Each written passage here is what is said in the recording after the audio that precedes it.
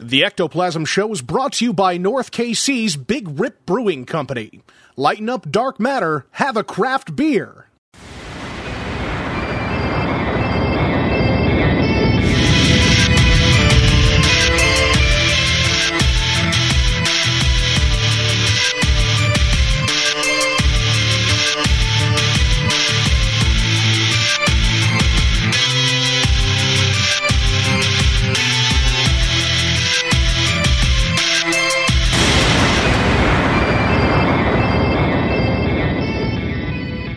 What's up, everybody? Welcome to another episode of the Ectoplasm Show. My name is Josh Hurd.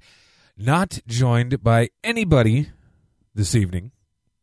Koopsik is dog-tired. He's feeling a little under the weather, and so we giving him the night off, you know what I'm saying? So with that, we are going to do another throwback episode, and this is all the way back to episode 93, I believe, if I'm remembering correctly. But it was our interview with our good pal, Dustin Pari from Ghost Hunters and Ghost Hunters International. Super cool guy, all that fun stuff. So you guys can enjoy that. Then next week, during the week of Christmas and all that fun stuff, we will still be having an episode. However, we've already recorded the episode just over the weekend here. We did a VidiSpace Christmas party, and we had a freaking blast, but it was really cool just because Koopsik and I were actually in the same room together, which is, you know, I mean, it doesn't happen that often, so super cool. We were able to sit down with some cool peeps and talk shop, obviously, a lot of fun. So anyway, that'll be coming out on the 24th for you guys to hopefully enjoy, but other than that, I hope you guys enjoy episode 93. Doing a little throwback again, like I said, but episode 93 with our buddy Dustin Pari, and we will talk to you guys soon. Peace out. VidiSpace is the home of anything you want, from films, music, and original shows ranging from all different topics of true crime, the paranormal, conspiracy, and so much more. You have to see it to believe it. Created by Elizabeth Saint and Nick Groff, VidiSpace is truly the future of entertainment. Join now for 15 days free and only $9.99 per month after that. Go to VIDI.space. It's another world. Everyone come to our reality. world. I don't know if you want to come into our world, but it's pretty crazy. Welcome to Paranormal Warehouse.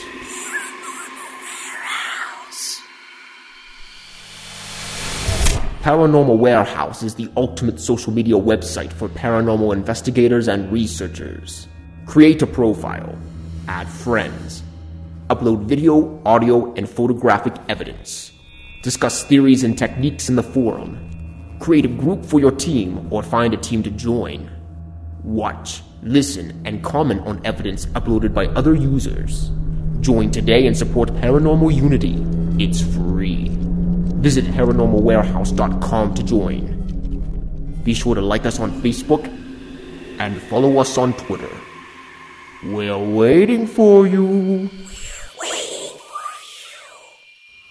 What's up, everybody? Welcome to the Ectoplasm Show. My name is Josh Hurd. Joining me is my good pal, partner in crime, Mr. Jason Koopsik. What is up, sir?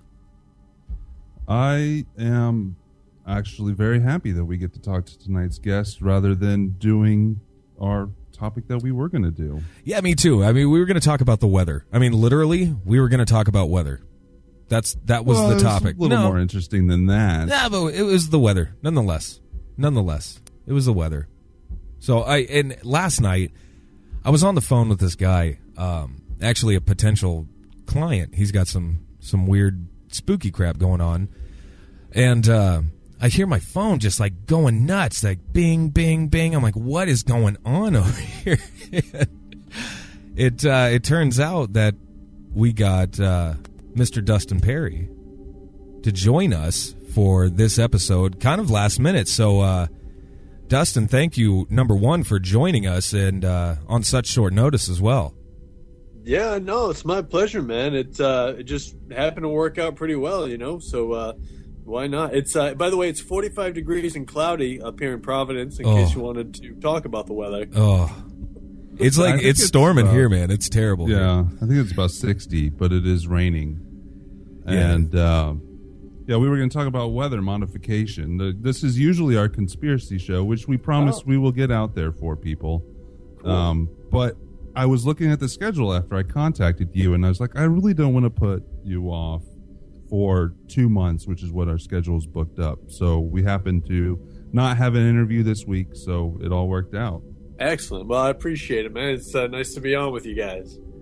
This is going to be fun. This is going to be a fun show. So obviously, I mean, you have been doing this for, my gosh, how long? I remember watching Ghost Hunters and seeing you on that. Now, what season did you actually join the Ghost Hunters show? I started with them, I want to say it was the beginning of their second season. Sounds about right. Beginning of season 2, or maybe it was like just partway through season 2. So yeah, I mean, now I just went back to help them out a little bit ago, and now we just finished season 11. So a lot of years have gone by, and I squeezed in a couple of years on the international show in between, and it's yeah, man, it's been crazy. I mean, as far as like actually investigating the paranormal, I mean, I started that when I was 15, so this year will be 24 years of doing this stuff. So it's crazy how quick it slipped by. It's good stuff, though. Now, everybody has a story. You know, it seems like in order to, I don't know, maybe fully buy into a paranormal experience or whatever, you have to have one yourself. Did you have a similar story to that? Yeah, for sure. You know, I agree with that too. I think I've met maybe 1 or 2 people that have really stayed dedicated to researching this field that didn't start with an experience on their own. And for me, it started as a kid. I was in this little house in Providence. I was just around 8 or 9 years old at the time, and I had seen what we would now classify as a shadow figure. It was one of the tall variety, about 6 feet tall, and oh wow. The rest of the house was, awake and alive. My family was up, and the hallways were lit, and this thing was just standing there, and it really freaked me out. And you just kind of ducked my head under the covers and said my prayers, and I lived there for the better part of another 10 years and never saw anything there again. But it kind of gave me that, initial spark, kind of lit the fire and made me wonder what else was out there. And I started reading, different folklore books, different local legends, different ghost story books about New England, and there's plenty to choose from around here. Sure. It was a great way for me to get started, That's really interesting. Are you a folklore guy too as well? I like a little bit of everything, man. I love a good story, and sometimes it's cool because, they use stories to either pass on traditions or to teach people to be wary of different things. So I like to read, and I like to learn different things. And that was kind of really the nice part about doing the international program for a while, was you learn all these different things. I mean, it started to become laughable, the amount of castles I was in England and Ireland that all had a visit from Satan himself and had a hoof print somewhere in the basement, but it was cool. It was cool to be a part of it, to touch it, and just to be around it was just so awesome. So I have to ask you a question that I asked Tenny last week. Yeah. If you could pick one, or if you had to pick one folk tale or folk story universe to live in for the rest of your life, which one would you pick? I know this is on the spot. But come up with one. It would have to be something to do with like the legends and such of Ireland, like the whole thing with like the banshee and everything. Like, just, it's such a magical world over there, And I mean, the place looks like a damn fairy tale anyway when you're walking through the hills and stuff out there, and just their beliefs about some of these things. Like, it's really cool, So for me, it would be kind of a toss up, I guess. If I had to pick another one, maybe something to do with some of the Native American traditions and storytelling that has been handed down throughout the states here, and Ireland. Ireland internationally was my favorite by far. That's amazing. That's good stuff. Now, just to round out this part with the folktale, Tenny, actually, we've talked to him about going out and looking for little people here in the Ozarks. And I know that you're a friend of his. Would you like to come along as well with us? My an God. excursion to go look for the little people of the Ozarks? I would love that. I mean, the Ozarks has so many great different creatures and, crypto creatures and stuff as well. You never know what you might come across. But anytime you want to pair Tenny and I up looking for anything, hell, we'll walk around Walmart and look for, whatever you want. Like, we'll just have a good time. We'll figure it out. Yeah, we'll figure it out. But yeah, we can look for the little people of the Ozarks, sure. Tenny's one of the best people, like, hands down, like, on TV, off TV, paranormal, not paranormal. Like, he's just hands down one of the best human beings I've had the pleasure to come across. Like, he's just an amazing guy. You just want to sit with him and listen to his stories, and you want to just hang out with him. He's unbelievably charismatic. He's a really awesome dude. He was a pretty cool cat to chat with, that's for sure. We had a great time with him. So, Anyways, speaking to get of back to you. Oh, because now we're Sorry stepping. to cut you off. We're stepping on each other's questions now. It's fine. Sorry, I want to change the subject just a little bit. Did you get free Dunkin' for life after that commercial? No, God bless the good people at Dunkin'. They did hook me up with an awesome gift basket and a whole bunch of gift cards, and I've got these funky little USB drives that look like donuts and coffee cups, and all kinds of cool swag. And thankfully, I like to call them miracle checks, as that commercial is about 3 years old. But every once in a while, I guess somebody somewhere buys these things and shows them somewhere. And a little miracle check shows up in the mailbox. I'm like, yes, this is awesome. The best accident I've ever done in my life. You gotta love it. You don't normally lock yourself out of your vehicle and still get paid for it 3 years later. So that's, my life is just full of just happy nonsense and all this stuff that just comes together. And I'm just so thankful for it, because I don't know how the hell else I'd get by.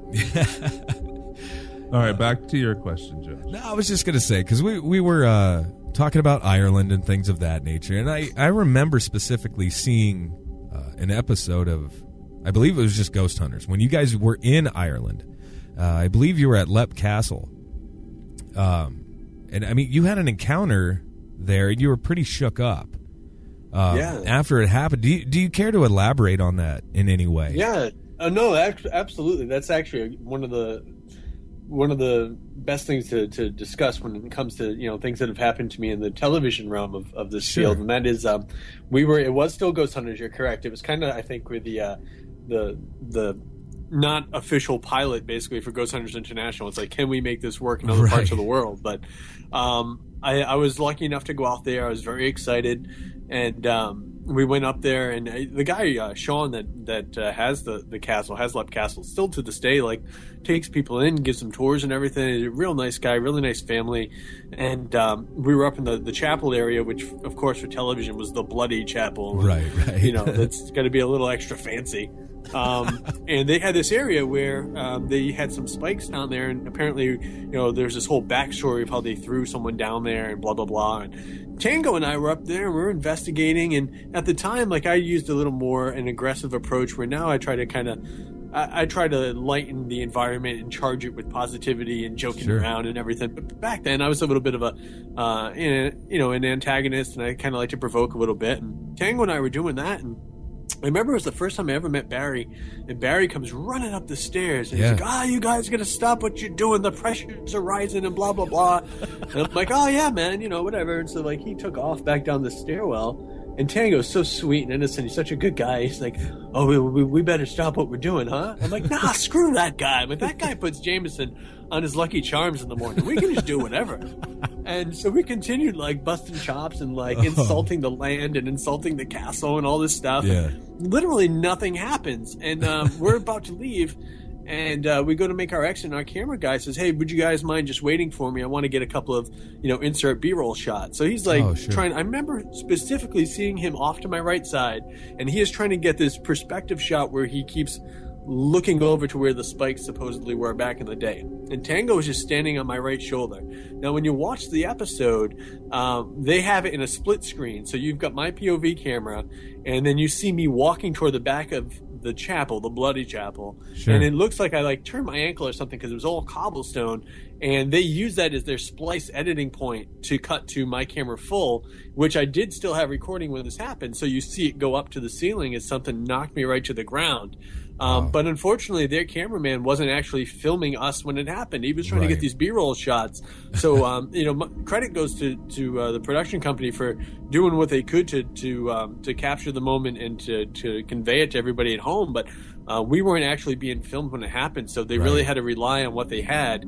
But Tango to this day swears that he saw my feet come up a couple of inches off the ground before it happened. To me, it was so quick, man. It was like getting hit by a wave in the ocean. Like I got lifted up and just dropped down, man. And it's funny because if you look in the episode, most of that chapel has hay bales and stuff around it. Sure. But where I was all just jagged rock, so it was miserable.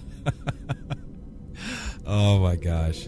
Now I felt so bad for Steve. I remember watching that. Like I watched him, of course, when the night that they came on air, and I felt so bad for Steve. I don't remember if it was that episode they showed him trying to get on the plane. Yeah, it was or that the one. one before. No, it was that one. It was really tough, man. I felt bad, and I still actually now I'm the COO and the office manager for oral and facial cosmetic surgery offices in Madison, Rhode Island. And at the time, I was one of their anesthesia assistants. I remember like talking with production and stuff, like, is there any way we can get something to kind of knock him out? Like, no, not legally. You know, this is like B.A. Baracus on A-Team. Like, I can't just pour stuff in his milk and knock him out and wake him up in Ireland. Oh my god! But he tried. He really tried his best, but he just couldn't do it. It's just a real hard fare for him. I don't. Yeah, and I know that it's still to this day because his agent is your agent, and I just talked to him, and he has to drive everywhere still. Yeah, he always has to factor in extra time to go from place to place because he has to drive. And I mean, I'll tell you what, I love driving personally. I love driving to events and stuff. Like it's kind of romantic being on the road, going where you want to go, stop where you want to stop, see different things. But you can't beat the convenience and the speed of air travel when you got to get back and forth for different things. Yeah, that's the truth. Now, I find it really interesting too because, you're.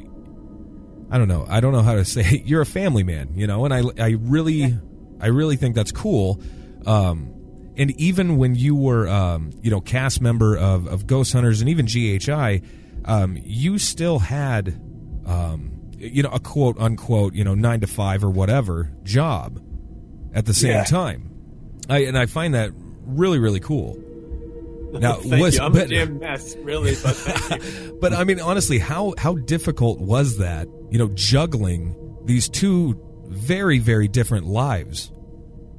It's crazy, man. It's still a misadventure for sure. And it's like when I did GHI, it was a little easier because there's no way anybody can expect you to commute back from Romania to come to work the next day. So I was like, at that time, actually, the economy kind of crashed a little bit here, and I was an anesthesia assistant at the time, so my hours got slashed from like 40 to 20, and I was like, this is tough, and I was still working part time, an ambulance company, like just doing whatever I had to do to make ends meet to take care of everybody. Sure. And they came and said, listen. They asked me to do GHI when they first put it together, and I said no. I said, I just got married. I don't want to do that. And they got halfway through that first season. They came back to me and said, we really like to have you. And at that time, I had a wife was like, listen, we're struggling here to stay above water. Like, this isn't going to make us, rock stars by far, but at least we can get ahead of the bills for a little while. But it's going to take me away for 6 to 8 weeks at a time. And, it's the discussion we had to have. And she was, strong enough to take care of everything while I was away. And it's heartbreaking, it's just very difficult, especially, my daughter was young and I hated to be so far away from everybody. But, part of being a parent, being a father for me was making that sacrifice to make sure that, there's a roof at home and there's lights on in the house and there's food on the table. So I did it, and it wasn't easy, but it toughened me up a lot, and it made me realize, the things you have to do sometimes. And hell, there's a lot worse ways for people to make a living. A lot of people still work still do, but being on TV and traveling the world is by far not one of the horrible lifestyles you have to live, but it's just a lot of personal sacrifice, a lot of heartstrings. And now it's really crazy. Like season 10 and 11, I was only supposed to go back to help these guys with 2 episodes. Yeah, sure. And I was like, yeah, I'll help you guys out, sure. I get some vacation time. And now they're like, hey, we need you to come back for two more. And it's like, okay, now we're doing 2 seasons. I'm like, what am I doing with my life here? But I really enjoy it. I love what I do, and I've been paired up with KJ a lot, and KJ and I have a great time. We have great chemistry together. Spirit World seems to like what we do, so we have so much fun. But now it's like, honestly, the turnaround from my day-to-day now is worse than it ever was, because here's our typical week when we're filming. I go to work Monday, go to work Tuesday, get out of work Tuesday, hop a plane, fly to wherever we are, investigate all that night, get up late Wednesday, and then I investigate all that night into Thursday morning around 3 or 4 a.m., and then some lowly production assistant or some Uber driver has to take me to the airport, and I don't sleep. I just get on the plane, I fly back to Rhode Island, and I go right to work. And so wow. I just make that turnaround every 2 weeks. So there's at least 2 days where I just don't sleep. And it's funny because people email me like, wow, you looked really tired in that show. I'm like, yeah, I was freaking near dead. I don't really feel that sorry for you. I'm sorry. I'm not really sorry about that, I guess. Oh, that's funny.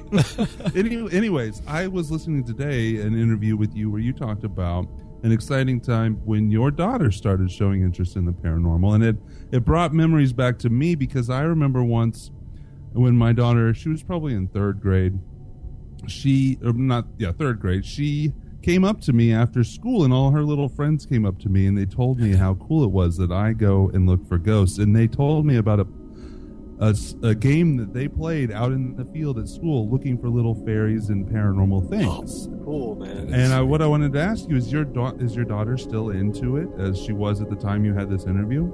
Yeah, she's still very much interested in it. Especially, when the shows are on, she wants to watch them now all the time.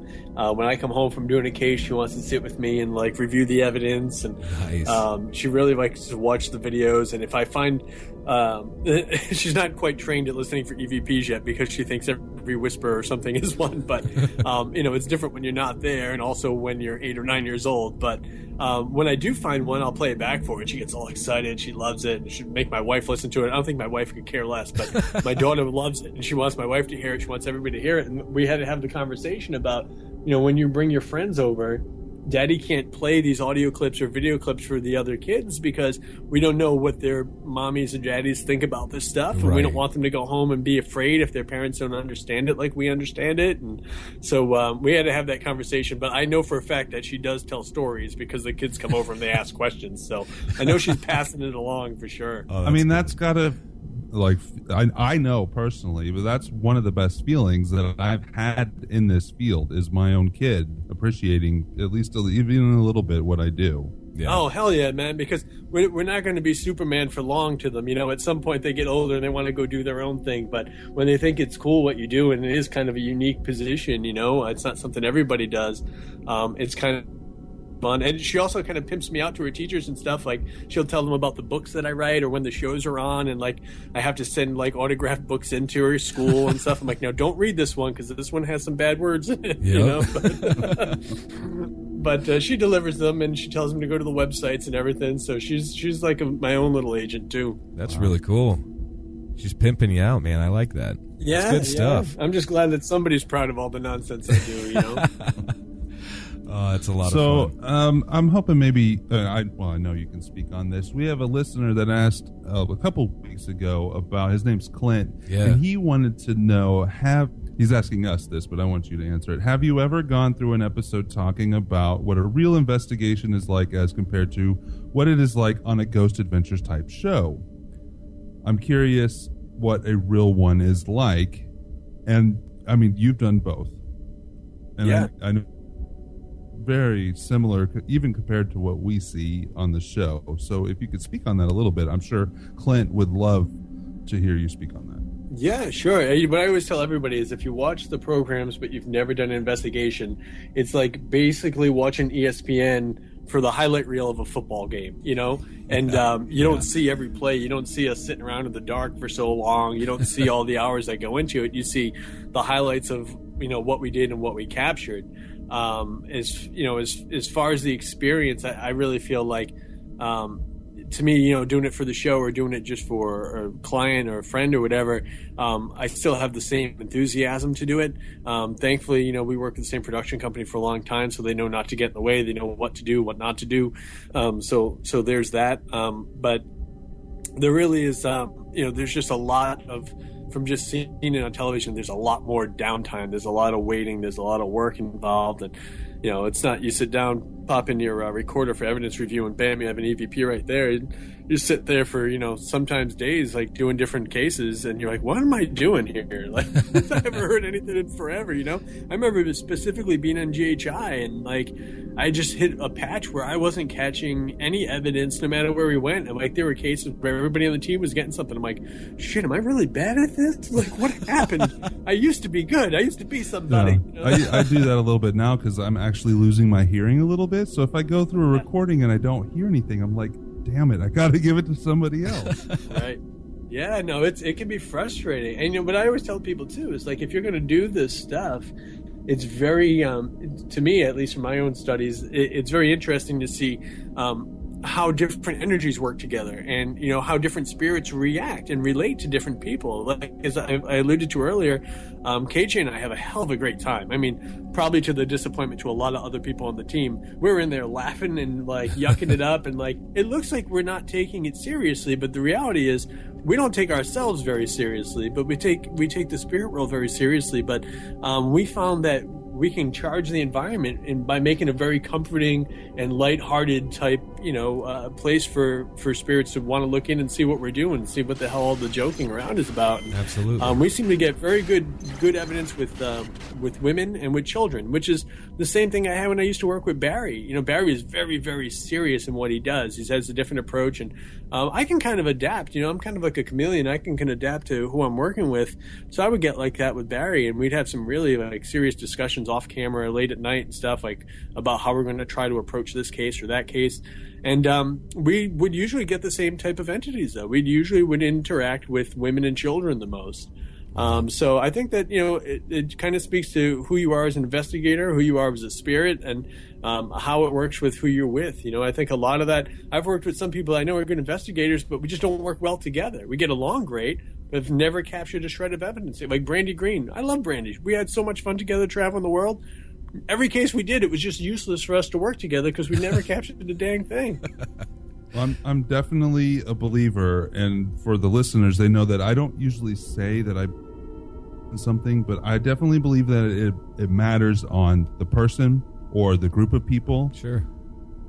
And what you might catch, because it's your interaction and it's you that they're attracted to, right, or your energy in that room. Yeah. It's not the flashing gadgets and all that stuff. It's the spirit connection. We're going through this human experience, but we're spirits just like they are. We're just on this end of it right now. Exactly. But it's that connection that brings it forward. And speaking of, I know for a fact that you're a very spiritual guy, which I admire the hell out of. I really do, because you're very open about it too, about your spirituality, your faith, which is a great thing. Have you caught any flack, from the general public for that? And moreover, then have you, I don't know, have you struggled with faith in any way, shape, or form? Then, doing all of this investigating, has it made you question, I guess, what really happens to us after we expire? It's just one of those things. Like I always tell people, like I respect anybody, regardless of what faith they may or may not be a part of. Sure. As long as they're doing something in a respectful and loving way, regardless of how you see God, how you see the deity as a male, female, whatever. As long as you're operating in a peaceful, loving way and you're being respectful of others, I think that's fine. I believe that there's many different paths to God for many different people. And my path, I think, was a lot like a lot of people go through. Like, I mean, I was raised in a, Catholic household, Catholic school, all that, and went to Catholic high school. And I always tell people when I graduated, I was pretty much an atheist. And I wasn't like a hateful kind of person. I was like, it's cool that you guys believe all this, but for me, it's just not, it was just a bunch of rules. It was sit, stand, obey the command, do this, don't do that. And I was like, this sucks. Yeah. I don't want to be a part of it. Sure, It's I think that's what isolates a lot of people from it. There was no relationship. That's what I was missing. And I graduated and I went on my own little journeys in life. And, I wasn't a bad person in any way. You don't have to be a good person, bad person if you have faith or not. I know a lot of people that go to church are horrible people, but, it's just the way it is. Yeah. But I found my own path. I studied Taoism, and I read a lot about Buddhism, and I liked Eastern philosophy. And it sounds very corny, man, but I woke up one morning, and I've been living a very good life and having a great time and enjoying myself in my youth. Sure. I woke up one morning, and I heard church bells, and I'm like, maybe I give that a try again, because I have been feeling like kind of empty, and there's some things that like I used to like, and it took me a while. I tried different faiths, and Christianity just makes sense to me. I mean, currently I go to Episcopalian church. They didn't make me sign any contract or do anything different. They seem to just accept me for being who I am, and sure. That makes sense for me. And in my investigations, you have to be, obviously, if you're doing something in a foreign land or you're doing something in someone's home, you got to be respectful and understanding of their religion and their approach. And if you want to try to interact with activity, maybe you should consider, what they do. And so I've always tried to be very cognizant of that.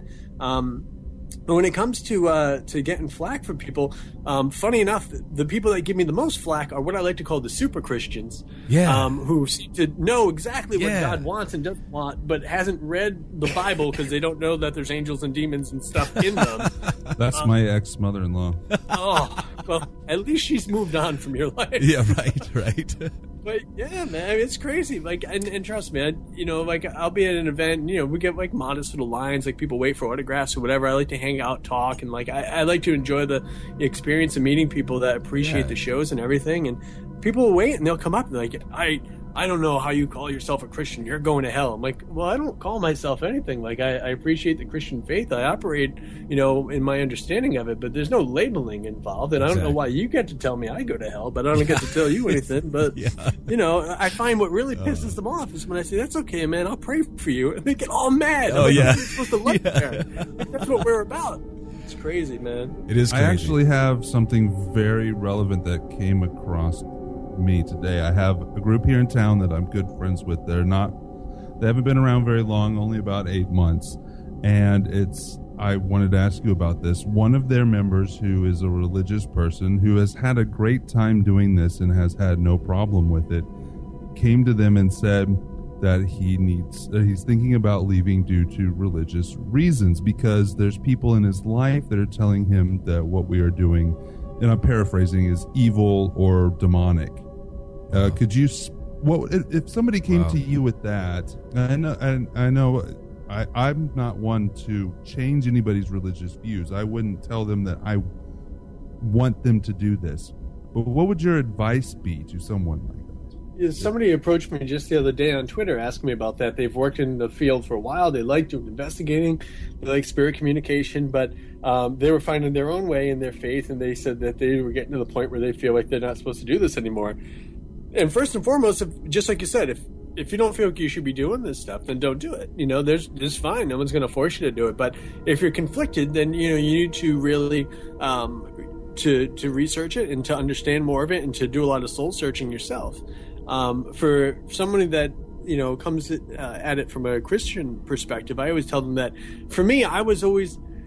All right, so you go on somebody's computer and you think they've been up to something. The first place you check is the trash, because save files, obviously, if they're doing something that they're trying to hide, they're going to try to get rid of it, right? Sure. So you look at the Gospels, okay, and like everything's in the Bible that they wanted to keep in the Bible. But all the Dead Sea Scrolls, the things that the political powers at the time are like, hey, let's side skirt this stuff because this doesn't really completely agree with the agenda we're trying to push now. And I was like, I read a lot of those, and I spent a lot, and there's still more that I want to read and more time I want to do studying it. But, you look at it, it's probably written by the Essenes, and the Essenes, some people say, were kind of like a end times kind of group, and this, that, and the other. But they also think that they were possibly the group that was closest to Christ when he was here. And I find that just really interesting, because they write about the spirit world being around us at all times, just, imperceivable to us. Yes. And I say this all the time. You meet a million, psychics, mediums, or whatever. And there are some, I think, that do have some real serious gifts and potential. Others that I think are just like some other investigators are just trying to make a quick buck off people. Yeah. But the best ones that I've met will all say that heaven isn't really that far away, And I think that's kind of what we're dealing with. And I think that spirits aren't really trapped here. Just some linger a little longer. Some don't move on as quick. But some of them just come back, and they're not as far away as we think they are. And when it comes to that, I kind of feel like there's no harm in looking in it. And, Christ also gave his command to cast out demons in his name, which Lord knows I don't do that. If I find anything that's of a darker nature, I give it to somebody's hands that knows how to deal with it. Right. But obviously, there's an obligation to look into it. Yeah. It's interesting. And, other than like the 10 Commandments and a few other things set in there, you can, if it's all interpretation, so you can find almost everything contradictory in the Bible, not even including what's not in the Bible from that time period. Heck yeah, at some points there was multiple wives, you had slaves, you could throw rocks at people, there's all kinds of shit going on. Yeah. And I always find it crazy. I mean, it's kind of like you say, it's the first people to dismiss the paranormal are, the really hardcore Christians or whatever, which is fine. That's their faith. That's what they, that's what they want to do. But, their entire faith is based on the paranormal. They're just not seeing that. We got angels and demons and apparitions like showing up in every other book. Just come on, crazy stuff. Yeah, exactly. It's just, I don't know, man. I don't know. I think they're picking and choosing what they care to hear. Of course. We're going to talk about love, but if you both happen to be of the same gender, then no, you can't love each other. It's like, all right, well, listen, it's not right for it's not what my life is. But just like you can't tell me I have to love a man, you can't tell a man who loves a man he has to love a woman. It doesn't make any damn sense. Bingo. That's good stuff. Go marry that person and be unhappy for the rest of your life. That's right. Thank God. There's plenty of people that are married and unhappy. I don't know how it all shakes out, but you can't force people to do it. It's a very good point. Very good. This has been a lot of fun. You guys are great. Well, thanks. I love it. Oh, I'm gonna interrupt the stream a little bit. I have to ask you. I don't have to. They didn't force me, but I'd like to ask you to give Alps a shout out. There are a couple of ladies out in California. They're a group, he knows them. And you actually did a little shout out for them to get on our 100th episode of a few weeks back, and I think they would love to hear a shout out to them from you. Oh, indeed. My good friend Faye is a member of that. That's right. That's right. Yeah. I love the Alps group. Great people. I'm actually going to be out there at the Grey Ghosts Paracon this summer out there in the USS Hornet. I'm going to be hanging out with those ladies out there. I'm looking forward to it. Dustin, I'm very upset about this. I was at Grey Ghost last year. Yeah, and I don't think I'm going to make it this year. I'm a kind of guy there, I guess. I'm gonna have to see what I can do to get out there. Yeah, but the Alps ladies are probably our most active listeners in that they share everything and comment, and they love us and we love them. Yeah, they're that's great good. people. I love when I see like groups of people that are supportive of other groups and other radio programs and like actually discuss more. And this is what I tell people: like, listen. You can watch whatever show you want to watch. Okay, for me, I like to watch recreation shows. I like to watch things that tell me a story. That's what I like. And it's not a knock on anybody that's investigating. I've got friends on all the programs that investigate, and I'll usually watch, especially if they have a special guest. If my man Tenny's going to be there, sure. I'll watch and see what's going on. But if you're a dentist and pull teeth all day, you want to go home and watch a show of some guy pulling teeth all night. So. I like to hear stories. I want to be, excited about stuff like that. But there's just a lot of nonsense that goes back and forth. People like to stir up drama, and this person hates that person. Half the time, the two damn people have never met each other anyway. Exactly. So it just really befuddles me. So I like when I see people that want to learn more and want to continue the conversation. And that's my point was whether you believe the evidence on ghost hunters or ghost adventurers is real or not. Whether you like the way, Jay Hawes conducts himself, whether you like the way Zach Baggins conducts himself. The beauty of it all is that they're furthering the conversation and they're keeping it relevant and they're keeping it current. And I don't think there's any harm in that. I always tell people when it comes to evidence, I stand behind everything that I've brought forward 100% because at the end of the day, I can only vouch for what I've experienced and what I've captured. Exactly. And that's not a knock on anybody else I'm working with on camera or off camera. But at the end of the day, at my day job, I can only stand behind my work, Right. But for all these different shows to be out there and different people trying different techniques, as long as they're being respectful, they're not being harmful or hateful to any groups or any people or any animals, I think that it's great to have this platform. As a kid, I didn't have any of these outlets to go to, There was very, very little on television. You might be able to get a couple of little special in October, like that time of the year. Yeah. But for the most part, it was books, and that's all you had. Absolutely. Yeah. And I mean, now, actually, I have a quick question that it just popped into my head, and you can answer it or not if you want to, or if you can't. I don't know. There's a guy named Todd Sheets here in town that used to work on the productions of Ghost Hunt, or the early seasons of Ghost Hunters. I think he said he was a producer of some sort. I'm not sure. Anyways, he claims that between Jason and Grant, their personas are actually quite opposite off screen. That Grant or Jason is like the hard ass on screen, but he's the nice guy off screen, and it's kind of the other way for Grant. Could you confirm or deny that? Oh, No, funny. they're both just as they appear on TV. That's man. funny. Yeah. Oh, well, maybe he had a bad run-in with one of you, with Grant or something. Yeah, I don't even want to make Grant out to be the tough guy. No, I don't that's know, man. funny. I mean, thankfully, I've never had issue with either of them. But from, from how I see them presented on the show to how they are off the show, they're pretty much the same guys that you see there. Yeah. That's cool.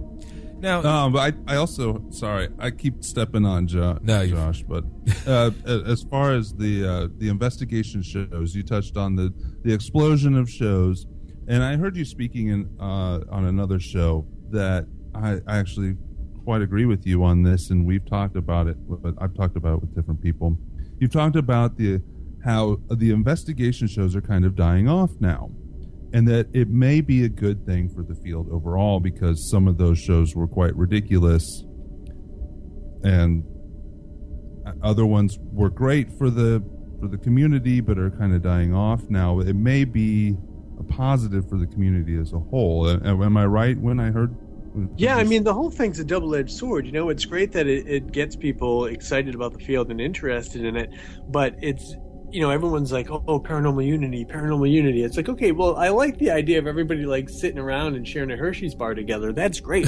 But the idea of we're all going to investigate the same way and just keep marching forward in our black T-shirts that are one size too small and walking around with this detector and ask this question, that question. Well, what the hell's that going to get us? We're all going to get the same shitty results. Like, you got to try different things. You got to be willing to try something different. And what bothers me, this is why I avoid Facebook like the plague. I post on Twitter and I let Twitter post to Facebook, but Facebook to me is just like this swirling vortex of darkness and misery and a random cat picture, but mostly just everybody else saying my misery is more than your misery, so your misery doesn't matter. And the whole thing just blows my mind because I'm like, why aren't we trying to help you people? But nobody wants to help. Everyone wants to just compare and yell. But it worries me because people have ideas and they want to try things. And I've seen some investigators come up with things that they think might be a good idea. And maybe off the bat, it might not seem like a brilliant idea, but how the hell do we know unless we let them try? And people are like, hey, I'm thinking of trying this. And everyone's like, you're an idiot. You should never do that. And it's like, well, who the hell are you? It's like nobody's an expert in a field where nothing is proven. Like, just simmer down and let each other try different things. We might actually get somewhere. That was kind of my next question, though. That was my next question right there is, as far as the field itself is concerned, are we progressing, in your opinion? I really feel like, to me, the last, it's not like a groundbreaking advancement, but I think that the last thing that excited me, because now I feel like we're just getting devices and combining them into other devices. Yes. It's like, oh, look at this. It measures the temperature. It lights up. It does EMF. It's got pretty lights. Right? Yeah, but this one has sound. That's right. I can record sound, and then at the end of the night, I can make Tostitos, like pizza rolls in it. It's amazing. But I really kind of feel like when we started to use full spectrum, when we first started to use full spectrum on GHI, I was like, wow, this is pretty cool. Like, changing like the parts of the light spectrum that we're looking into when we're filming is much better than just, oh, okay, it's black and white, it's in IR, so it looks spooky, and we can see in the dark. But a lot of research, like Barry and I did a lot of research for this when we did our first book, and we started to find out about how the visual parts of the spectrum appear to us, how they appear to children, how they appear to animals, and then we took it further and spoke with people about how different lighting affects it. And we found, I sat down with a gentleman from Massachusetts here, just nearby. I'll tell you what, you see this dude, you'd be scared out of your mind. He's about 6'4", 6'5", albino dude, huge. Whoa. Looks like he would just like rip your head off. The most soft-spoken, kind-hearted guy. He works as a spiritual advisor for a local Native American tribe. He's a Native American guy. And he told me, he said, Dustin, reduce your amount of IR light and put out more low-level red lights and orange lights. He's like, you just wrap like a red gel around a lantern. He's like, just try that. He's like, that's what I do when I do my communication. It works best. Wow. And I started reading some books about some older groups down in South America and Brazil that were using red lights and seances and different things like that. And, I started reading it, and they said, IR is harmful to the spirit world. I'm like, well, how could a light be harmful? Like, it didn't make sense to me. But then I started analyzing like the video and the evidence that we've collected, other groups have collected. And when you capture something on IR, it's usually a shadow, it's usually from a distance, and it kind of pokes its head in and then backs away. Yeah. And then I was a cameraman for many years for CBS and Fox, and I really enjoy doing camera work. And I realized when I was filming, I was like, every time our camera guy crosses us, we always see that IR flare. Maybe they're perceiving the lights as we perceive it through this viewfinder. And so that bright light would be off-putting. I don't think it'd be harmful. I think that's the wrong word. But it'd be like, what the hell's that? I'm going to back away from it. And once we started, we would literally like tape off. We would use the IR cans, but we would tape off a bunch of the little LEDs. And then we had this one camera guy, this guy Snapper, Steve Robinson from LA. He's an awesome dude, complete surfer, stoner, like lovable, great guy, everything you could think of. And he was so cool, man, because we go in, just me, him, and Barry. And we wouldn't go in with the audio guy. He would run his own audio for us so we could really minimize the people in there. And he would shut his viewfinder even so he wasn't creating any extra ambient light. And we put out these little lights and do stuff. Man, we got the coolest things when we did that, And so I started to realize it's not just what we're filming in, but also the light that we're adding to the environment and how that seems to interact. And that's why when I do my own investigations, I try to use a lot of these just little lamps that I picked up at Target. You just put a little red gel around the sides of them, and just a little ambient light coming through the windows and stuff. Man, it works really good. That's amazing. That's amazing stuff. Now, I wanted to talk. I actually wanted to talk more about this, but your books, man. I wanted to talk about your books. And The Devil Shivered. Could you go into that for us a little bit? Yeah, man. Thank you. That's my newest one. That little puppy just came out on Valentine's Day. Yeah. And I always have to thank my editor, Jessica, my really good friend, Jessica Jewett, down in Georgia. She helps put these together with me because, as she knows, I am the king of run-on sentences in first drafts. I'm like, this is what I wrote. This is what's going to print. She's like, no. She's like, you have one sentence. It's a paragraph long. I'm like, I don't know. I write the way I think, man, and my brain is like 1,000,000 miles an hour. So, but it was important for me to have my voice in all my books. I'm like, if I'm writing every word that's in here, I want it to sound like every word that comes out of my head, So she talks to me all the time, so she knows that, and so she edits it appropriately for me, and then I go through and revise anything further. But we have a great relationship, and she helps so much with all my books. But and The Devil Shivered, I wrote every day for a whole year of my life. So it's a little journalistic style. It's a lot of behind-the-scenes stuff, flying back and forth, sleepless nights, trying to film, trying to get bread on the table back home, try to be a good dad, and all this stuff. But I wrote it as kind of a behind-the-scenes for my paranormal fans, but also as a motivational book because I love doing motivational speaking, and I kind of feel that. A lot of times, like I said, when people watch the shows, they see this highlight reel. People go on Facebook, and when they're not looking at the negativity and the pictures of cats, they may see other people saying, wow, my husband's so awesome, he did this, and this is so great, blah, blah, blah. And they start to be like, man, my life's shit. Like, how come I don't have that? How come I don't have this? Yeah. And we start living comparatively, and we start to feel like, my life's not going right. And what we don't realize is we're seeing the highlight reel there. We don't see all the struggles behind the scenes, Yes. And people think I'm on TV like I'm some big, famous rich person. It's like, no, there's months and, things are tight. And, I wanted people to see the whole story. And I want people to see that my struggle is just as real as everybody else's. But the problem I get when I try to help people, and I've been doing motivational speaking for years, the first hurdle that people have to get over is, oh, if it was just that easy. I was like, you don't want it bad enough if your excuse is if it was just that easy. If you can't get your ass off the couch and either work a second job to make extra money or find a way to educate yourself to get a better position, then you don't want it bad enough and you're okay being complacent and just doing your 9 to 5 and hating it every day. And if you want to waste your whole life hating everything you do, go right ahead. That's your shit to do, but don't bring me down with your misery every day because this is what you're choosing, you know? So I wanted to write a whole book that there's a lot of comedy and random nonsense in there that just comes into my brain. But I wanted people to realize, like, listen, if you really want something, you got to work for it, you know? Like, this whole thing of being on TV isn't by accident. You know, I got lucky with a lot of things, but you know, you got to have hard work and opportunity to come together to make your dreams come true. But you gotta have a dream, and you gotta be willing to work for it. Yeah, I think a lot of people, especially, and I never want to pigeonhole anybody, but I mean the youth of today. It kind of seems like it's more like the gimme generation. I know I do, and I don't want to. I'm 34, okay, but yeah, I do. I sound like a crotchety old fart right now. That's it. Get off the grass, you damn. Yeah, exactly. Which I have done. Too, man. But it's like no. But they just seem like they just want.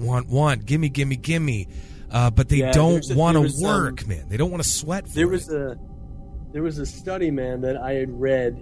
It was one of the Ivy League schools. This was a couple of years back, and a test that they give to all their incoming freshmen. And it's kind of like a little personality test. And Sure. It was the first time ever that this test came back showing an incredible lack of empathy. And people just, Wow. It's me, you know? Yeah. And I was reading a thing, you know, because as I said, I'm a COO and I manage the office and such. So I'm always reading about different trends in hiring. They were saying about how people are getting out of college, and I want, you know, such and such salary, and I want a corner office, and I want 5 weeks of vacation. It's like, no, you're going to start in the mailroom. They're like, screw that. No, I'm starting here. Right. And they just not everybody, but there's unfortunately a large part of the population that's what they're expecting. It's like, well, if I'm not starting on top, then I'm not starting. It's like, okay, well, then you're not starting, you know? And Sure. it's unfortunate because you put in your time, you go to school, and you obviously get a study, you get your degree, and then you come out expecting, you know, the world to just, you know, kind of roll over and give you whatever you want. And you still got to hustle, you know? Yes, you do.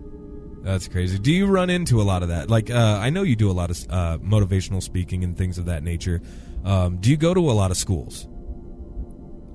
You know, I'm starting to do more colleges, and such, and it's something I really like to do, and I think it's a great opportunity to talk to kids that are kind of on that turning point of their life, you know, and because it just.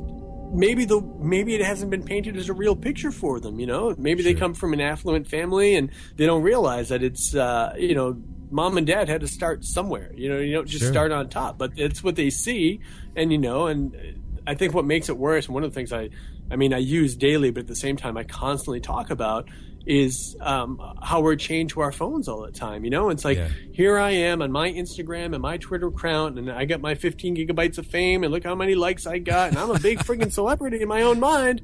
And then how come you're not hiring me at top wage? Look at all the stuff I've got. It's like, It's such a me, this whole like iGeneration thing, and people just aren't realizing that this is what bothers me. We've got these talking about like, here we are, three dudes on Skype in completely different, you know, states, you know, miles away from each other, hours away from each other, and it sounds like we're all together in one place. And here we've got these phones where we can call the other side of the world. We can send messages. I can use you know, emojis, because for some reason we're going back to hieroglyphics because we don't want to write full sentences. But we can do all this shit to communicate, but nobody is listening to anything anybody else has to say. We just we're like actors waiting for our chance to deliver our line and air our misery, and that's all we care about. But you got to wait till the prime hour to do it. You got to wait till the prime posting hour, you know, to do that, so you get the most views, right? 9 a.m. Eastern for me, 5 p.m. and 8 p.m. There it is. Did you see that this year the new word that was added to the dictionary is actually an emoji? No. It's a symbol. It's just like where they're laughing but with the tear out of their eye. Oh my God, dude! You know what's wicked funny? I have like a patient comment box, you know, so they can kind of anonymously tell us how we're doing. So when patient comes in after having their surgery for their recheck appointment, they get this, they fill it out, they drop it in the box, I check them all out, see how we're doing, you know. Usually it's the same kind of thing, like, oh, you know, I had to wait a little while, you know, doctor was a little behind on his schedule. I mean, stuff that happens, you know. You want to run a perfect ship, but you have emergency patients, you have things that happen. You can't just move people along and be like, oh, I'm sorry you're bleeding, but someone's coming in 10 minutes, so move along. So, you know, I read these things, and I had one recently, and I couldn't believe it. I'm reading the comments, and it's like, this place made me very, and then there was a sideways smiley face that the person drew in. No. I'm like, okay, so he or she didn't want to write happy, but do they not know a regular smiley face is face up? Like, why is it sideways? Oh my gosh, man, that's so funny. Wow. Crazy. I'm going to draw an emoji to express my feelings. Yeah. Well, I mean, one of the other, and this goes down to motivation as well, I think, one of the other things that I've run into, and you're an example, or you're part of the example of this. I get asked, how do you get these people on your show? And I'm like, I asked. People don't even think about doing that these days. Yeah. It's like, wait, you could do that? It's true, man. It's like, you could do that? It's amazing how people are afraid to move forward. And like, I mean, I see it like at work day to day, and like, you know, I'll have a coworker come to me like, oh, you know, this patient, I forgot to tell them that, you know, they have to, you know, pay this copay. What should I do? I'm like, well, I would probably go talk to them and tell them, hey, just to get a chance to discuss your copay, you have to pay this much. I mean, what are you going to do? Just be afraid of people? Like, you have to try. You know, there's certain rules and regulations that things run by, and you know, it's one of my favorite. I bounce all over the place, and I apologize. My posts like this too, which is why Jessica made me add an audio appendix, because I reference music a lot.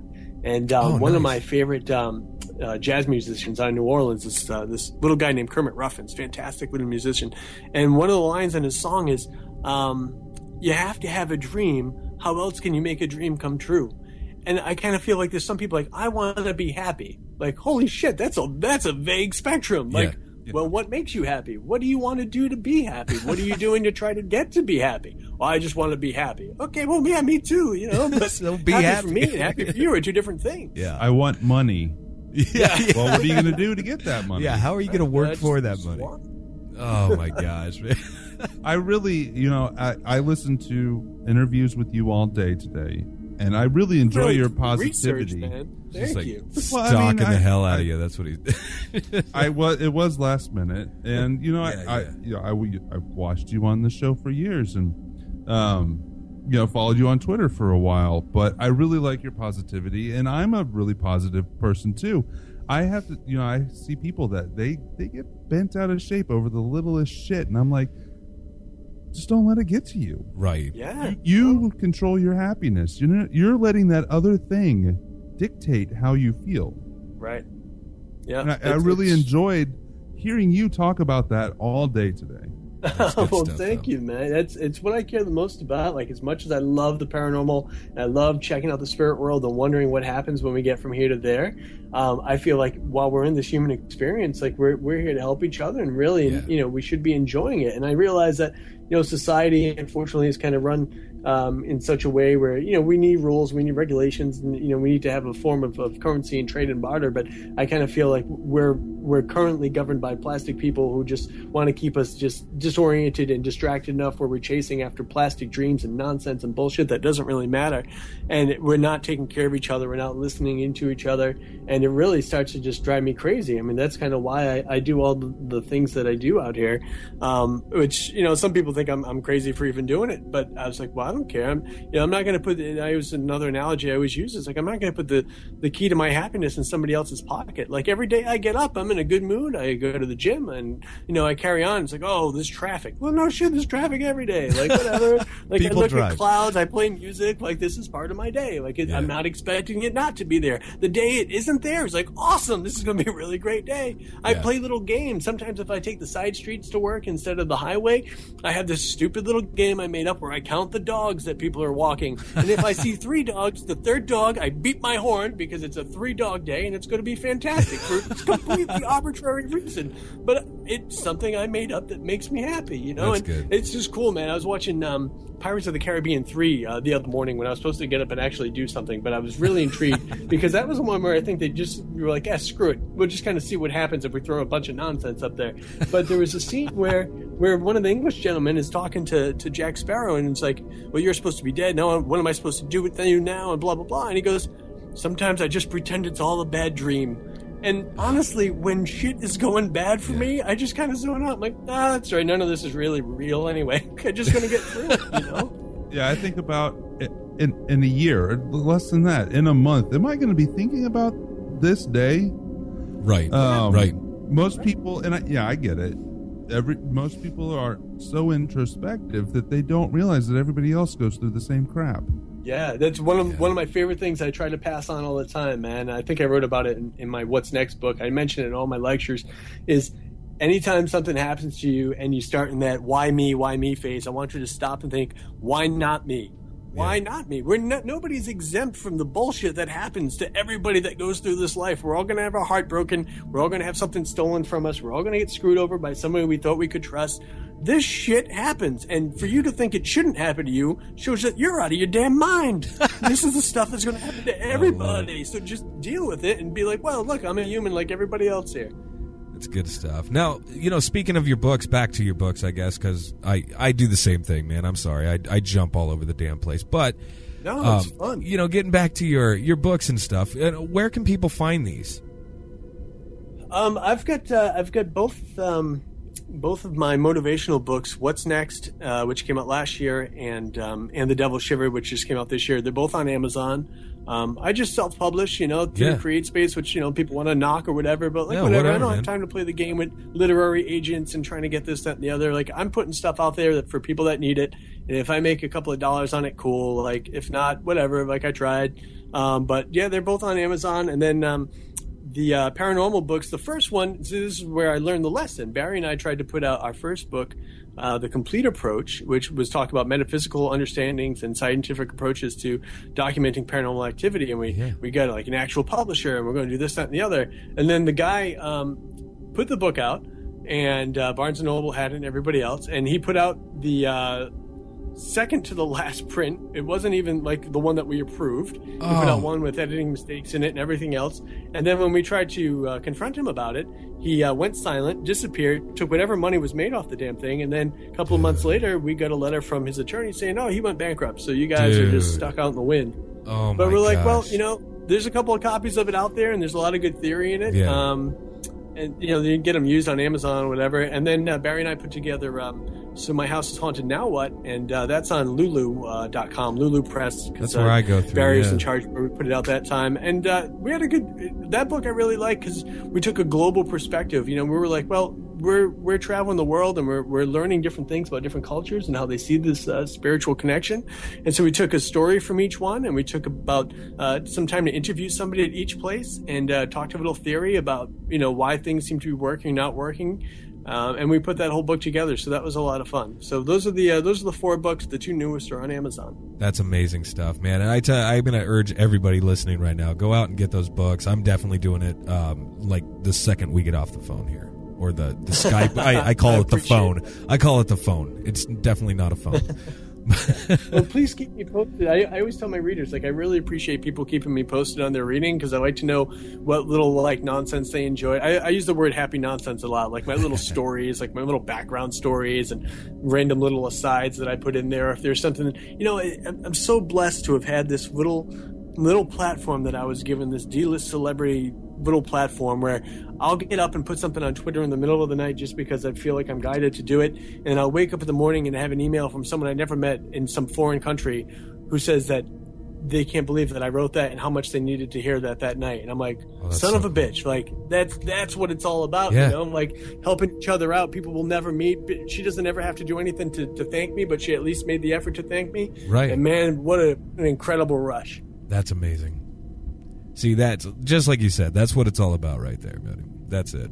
It's so cool, man. Like I tell everybody, and not like trying to be like raise my little flag here, but oh no, my flag's not little, but it's it's one of those things where it's like the motivational side of what I do is the newest thing that I do. It's not financially the most rewarding thing that I do, but out of everything that I do, the day job, the shows, the paranormal events, the college lectures, the motivational side of thing is the most spiritual and personal rewarding for me because I know that I'm making a difference for somebody, and you never know that ripple effect that it's going to have for other people, and just I do a lot of work with the American Foundation for Suicide Prevention, and we do like fundraisers and stuff, and it's always such a blessing to be a part of that and just to give people hope that are just that close to giving up because I don't know if we have time for one quick story, but I'm going to try to squeeze in anyway. We have all the time in the world. Sweet Christmas. I love it. I'm going to loosen my robe here and get comfortable.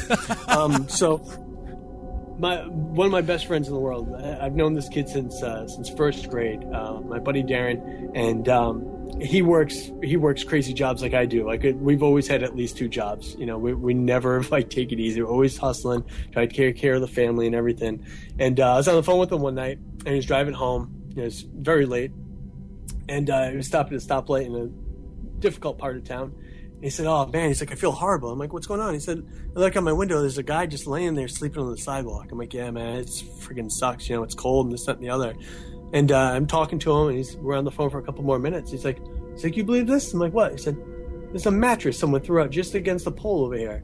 I said, "See, man, that's what it's about. People don't realize, is that mattress going to change that guy's life? Hell no. But for one night, he could have had at least a little bit more comfort, you know, if we just carry on a little bit more." Right. And I feel that sometimes people get so daunted by what's around them that they forget that there's a tomorrow, you know, and that they forget that there's a new chance to start something over, and that there could be a blessing, you know, right around the corner. It might not change your circumstances forever, but it'll at least give you a little bit of comfort and a little reprieve. And it's just so important to just not give up and keep going on things. But people, a lot of times, I know it can be difficult, but you can't let the bastards get you down. That's why I always tell everybody, that's why I've been sending them the new book, like, because unfortunately we don't have a lot of people that want to be helpful. We want people, we're surrounded by people that just want to talk about themselves, and we need to help each other, and you can't let the other people that are throwing negativity at you get you down, and, you know, throwing darkness back at them, it only strengthens them and strengthens their cause. It does nothing to end it or to help anybody.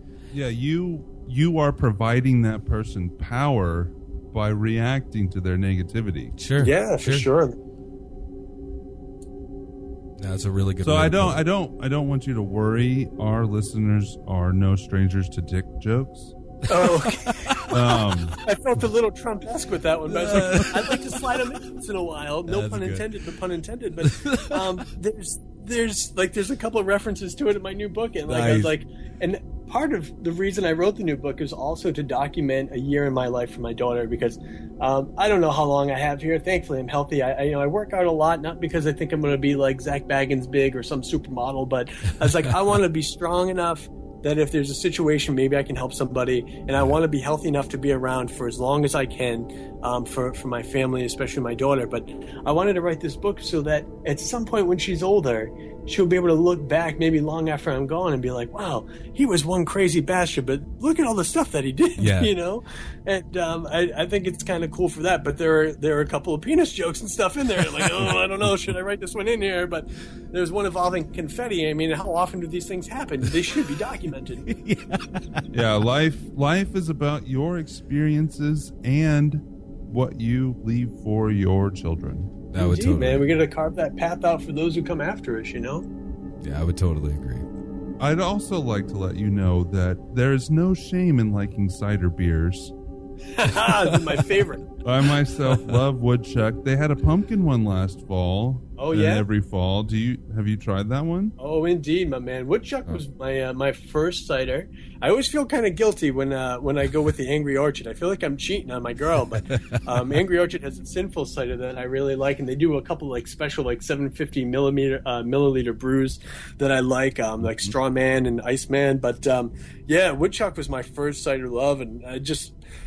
Oh man, it's so good. You can't beat it. No, really. It's so good, man. The pumpkin one, I know which one you mean with the orange label on it. It's really good. Their fall one, when their fall one comes out, I usually buy like 2 cases of it. I'm like, because I know it's not going to be back for a while, and I like it so much. I always tell people, like, listen, it's very important. Like, I don't condone underage drinking. Although I was there at one time, I definitely stand against drunken driving, because I worked in news long enough where I covered some horrible accident scenes where you see horrible lives like ripped apart. And so I don't condone any of that, but I do tell people you got to celebrate in life. You need to have a little comfort, and not something that you rely on and become something that you need. But at the end of a hard day, or when I'm done cutting the lawn, I like to celebrate responsibly with a nice cold adult beverage. And man, I love a good cider. That's good stuff. That is good stuff. Yeah, they're great. I mean, my first love is IPAs, but I have to say that my second love as far as alcohol or beer goes is ciders. Yeah, man, for sure. I go crazy in the fall, man. Like, there's so good ciders that come out, but then like all the pumpkin beers, I'm like, man, I gotta get these. And then I feel like, wow, I'm checking out here, and I look like I have a problem because I have a carriage full of beer, and I want to like explain to the lady, like, I need to explain, like, oh, this is gonna last me like 4 months. Like, I'm not gonna drink this weekend. She's like, sure, I don't need to explain myself, but I want to because I feel like she's judging me, Well, honestly, and I get you on it because I'm sure you feel the same way that I feel when I see those beers hit the shelf. It just makes me feel good.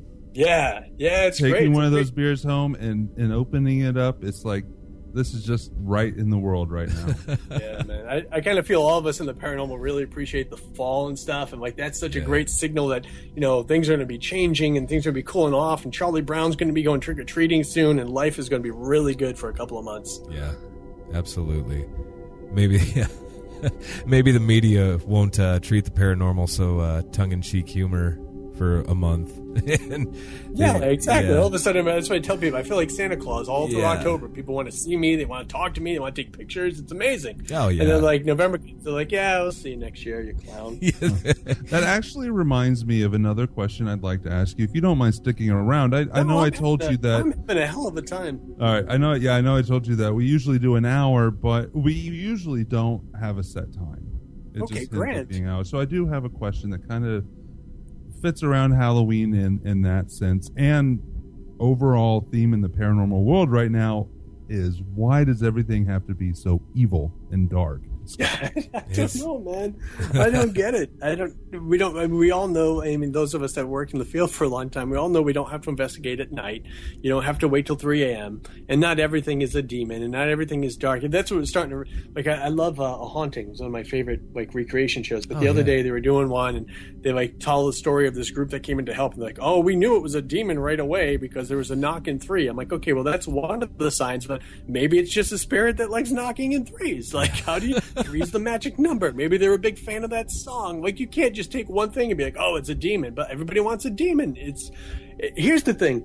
Back in high school, I learned this at a very early age, obviously, but back in high school, it was really most prevalent and clear. Girls want the bad boy, right? That was the thing. Like, nobody wants the nice guy. We want the badass, guy that mom's not going to like, and we're going to try to change. And I don't know why people are trying to change anybody if you like somebody is who they are. But like, and like Jay-Z, like I listen to music, all different things. And like Jay-Z, like back in the day before he was the big famous rap star, they would rent luxury cars to pull up to the event because nobody wants to see you like roll out of like a used Hyundai, like, so you got to act the part. You got to look the badass, so people want a freaking demon. People don't like, oh, grandma's here, she brought you cookies. No, it's like, oh no, it's acting like your grandmother, but it's really Satan. I'm like, it could just be a dead old lady. Like, just stop with the bullshit. Oh my gosh, it is getting that way though. It really is getting that way. It seems that it's just getting darker and darker. That's it, man. The t-shirts get tighter and the demons get darker. Eventually, everyone's bleeding from their eyes. Yeah, I get it. It sells, but I do think that it should stop when you start tearing down houses. Yeah, I don't know, man. I've heard some things. I haven't seen anything about it, so I can't really speak to it myself. But there's a lot of people that need a place to live. I don't know if the demons are included. I don't know how that works. I don't know if there's a rent involved or if it's like they're included with heat and cable. But I don't know. I don't know the legitimacy of it. I was never there, so it's kind of hard to tell. But there's so much crazy stuff. And I know I make T-shirt jokes a lot. By the way, I wear a medium, but it's just because I want to look better. It's. Oh, I feel you, man. Everybody. I work hard. I eat a lot. I eat a lot of bread, so I try to keep the belly to a minimum. Like, if it gets to the point where it's sticking out, like, I swear I'll go large. But I feel like I'm lost in large. Like, I'm swimming around. It's crazy. I don't know. I like to talk about things. I like to talk about stuff and things. No, but I've always told people that there's two sides to the coin. If there's evil, there has to be light. So it's even. Yeah. And even like, I listen to these shows and I love podcasts. I listen to them despite this, when they have a little opening segment that's in a deep voice and is really slow and is supposed to be scary, I'm like, what the fuck is this? Yeah. It's, this is, I don't know if Tenny had this conversation with you, but I love when I do lectures with Tenny because we really blow some shit up and mess with people's minds. And like one of the things that we'll always lead off with is, and this is, I give full credit for Tenny for coming up with the concept, but we'll turn it into a discussion is, why is it that we're all sitting here with pictures of like skulls and demons and everything on our shirts and everything's dark, and like my new shirts, I don't even have black ones printed. They all have to be like bright colors. It's just like one of those things because I want to be different. Yeah. And it's like, but technically it's like we're all thinking that we're researching death, but what we're actually researching is life.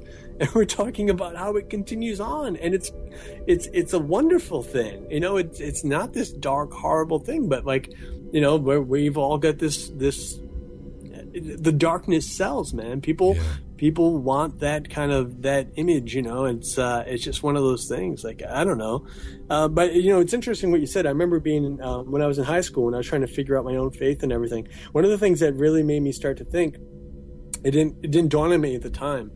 But it came to me later. I remember reading The Satan Seller, which I think they ended up recanting part of it, or the guy didn't, said this was fake or that was fake. But story itself, talking about darkness and talking about levels of satanic worship and all these other things, that got me thinking when I was trying to find my faith later on. And I picked up a book that I recommend in all my lectures, which is by Father Malachi Martin, called Hostage to the Devil. And he researches and he tells the story of several real exorcism cases and the evidence that they have to back up why it was a true demonic possession.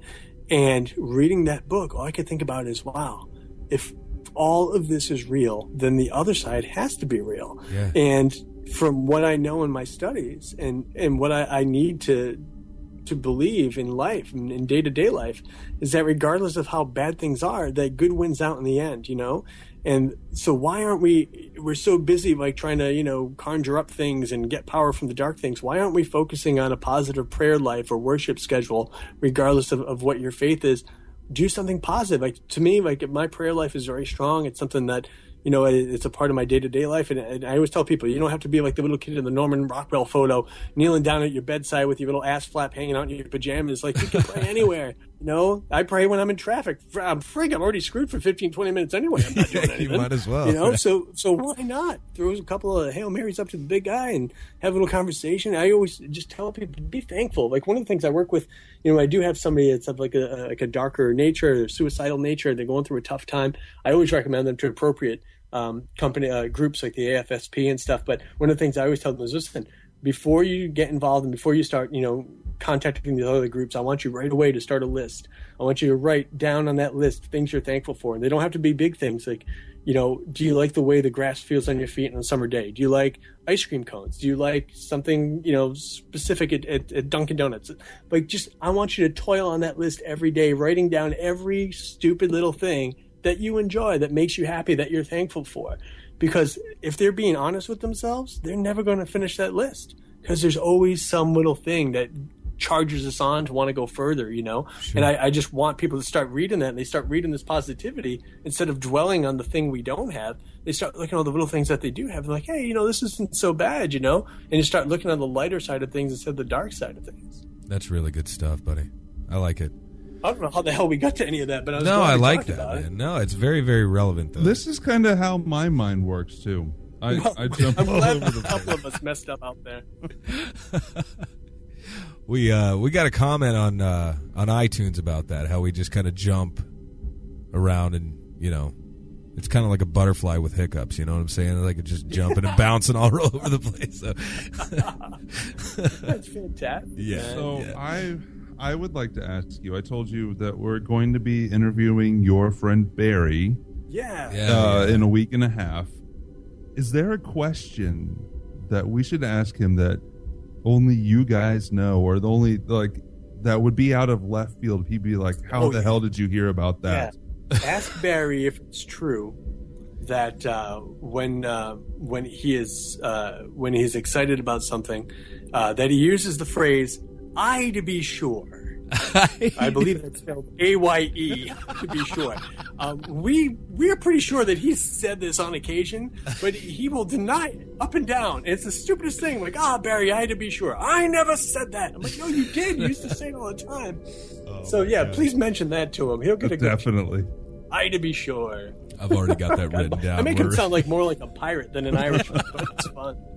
Oh, that's good stuff. I learned so much from that guy, man. Like, he helped me out with like guided meditation and like finding like a lot of peace and a lot of understanding. And he used to get worried about me because I would go out for walks a lot at night. Like, I like being alone. I kind of like to check things out. And I always tell people, for somebody who operates in the light and is very loved and feels very full of love, I love being in the dark. I like walking around and like at nighttime or at dusk and sunset. And but we're in strange countries. He's like, you shouldn't go do that. I'm like, it's all right. I just like to go where I'm guided, and I like to have these moments. And you only live once, right? Yeah, that's it. You know, I don't know how it's going to end or when, but until then, I always tell people, you got to live your life in faith and not in fear, you know, especially in these times that we're in now. Like, you can't be so crippled to do anything that you want to do, or, you know, paralyzed by fear. You got to get out there and just live it. Because I was thinking about this in the gym this morning, man, like, because all the TV coverage has, you know, all the unfortunate news coming over from Brussels and everything. Yeah. And like I said before, as somebody who worked in news for a long time, I had to get out of it because I couldn't stand all the negative stories and all that stuff.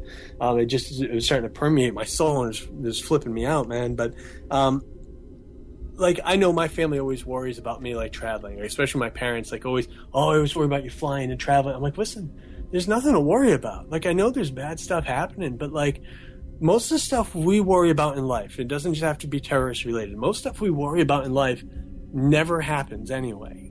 Right. And if it does happen, there's nothing you can do to stop it from happening at that time. So there's really, all you're doing is wasting your positive energy and the good moments that you do have, worrying about what might happen, but probably never will happen. Right. And so that's just horrible, you know. And that's where terror wins, you know, when fear paralyzes you to the point where you won't go forward and do anything else.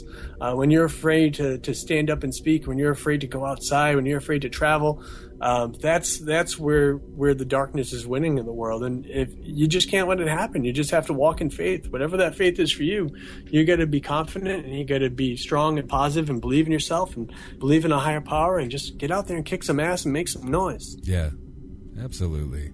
See, I freaking goddamn, like, I'm feeling inspired already. Like, I'm like, gosh, man, it's like 10:30 over here at night.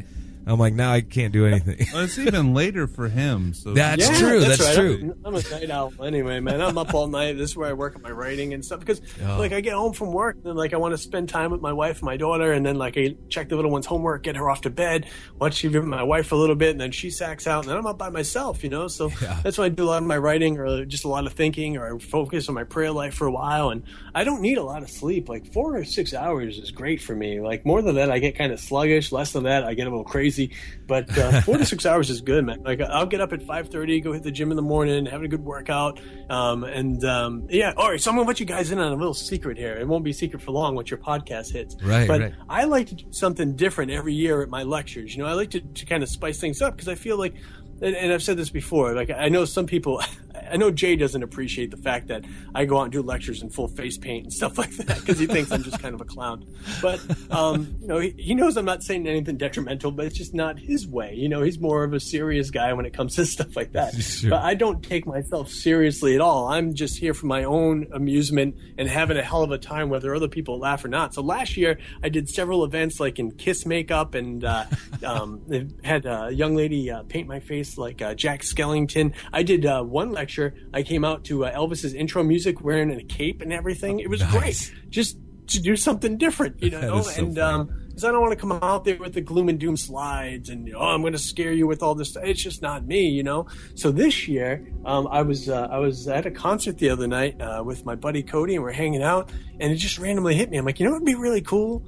He's like, what? I said, what if this year I get a ukulele and I sing Tiny Tim songs once in a while? Yes. He's like, what are you talking about? I'm like, I'm telling you, it might just be like, I can't hit that falsetto, but I could do some weird shit. So today I ordered a mint green ukulele with a little shark on it, because it looks really strange. and it screams like, yes, I'm a grown man playing the ukulele at a paranormal convention. So I'm going to have to learn it. I used to play bass guitar, and I played banjo here and there for a little while, though I really want to learn that when I retire, if I ever make it there. But I'm going to screw around with this little ukulele and maybe making appearances at several events throughout the year. All right, here's the deal then. Like, I'm definitely going to have to come to Grey Ghost then. Like, just on the off chance you bring the uke with you. It might have to happen. You never know, man. And I know some people are going to hate it, and some people are going to love it. But this is an old wrestling analogy. Love me or hate me, you're going to know that I'm out there on stage. You know, the worst thing that can happen for a professional wrestler is to walk out of that curtain and nobody make a sound because no one knows who he is or what the hell he is, and no one cares. So either you're going to boo it or you're going to laugh and be happy with it. Yeah. But you're going to know that I'm doing something. That's good sauce. I like that. Well, and I'm a firm believer that if you're not having a good time, it's harder for the people around you to have a good time. Oh yeah, for sure. And trust me, I get people that like hate a lot of my nonsense, but I'm like, well, I don't know, you're just not happy like me, but that's cool. Like you could do your own thing and be happy in your own way. But for me, I like to, and I always, because there's always like, there's always some people that are very serious and they come to these big events and like, everyone's expecting to see like, Satan show up and sign autographs and scare people. I'm like, well, that's probably not going to happen, so let's just have some fun. And like one guy, I remember once I was at the Stanley Hotel, right? And I'm in the big grand ballroom. It's a beautiful place. I'm in the back and I'm talking to this woman who had some questions about faith and things. So I'm talking to her about it. And this dude's on stage and he's got like all these lights set up and all these crazy stuff. It was like a circus sideshow happening. And keep in mind, we're rotating every hour. So he's got a quick setup and breakdown, but he's doing all this. And then he yells, "Can you be quiet back there? I'm trying to do something." And I was like, wow, man. Like, just take it easy a little bit. Like, if we can work together, like, I'd gladly take my conversation outside if this is, you were doing a serious experiment, but like, just chill a little bit, like just be kind to each other. But I don't know, some people just don't want to do that. So, whatever. I have fun. Well, yeah, but damn, like, what was his deal? Oh, he got up on the wrong side of the bed. That's what it was.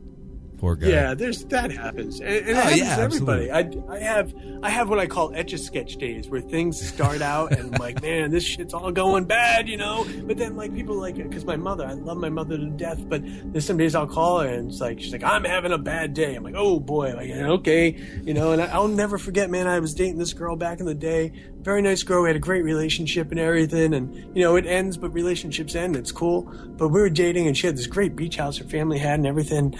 Saturday morning, I wasn't working. I woke up and I'm thinking to myself, man, I'm going to get a bowl of cereal and I'm going to watch the waves crash on the beach and like, maybe go to Lovin' later. Like, this is going to be a good day. And she wakes up next to me and I'm like, hey, good morning. And she's like, I'm grumpy. And I'm like, oh, fuck. What am I going to do here? Like, you just woke up.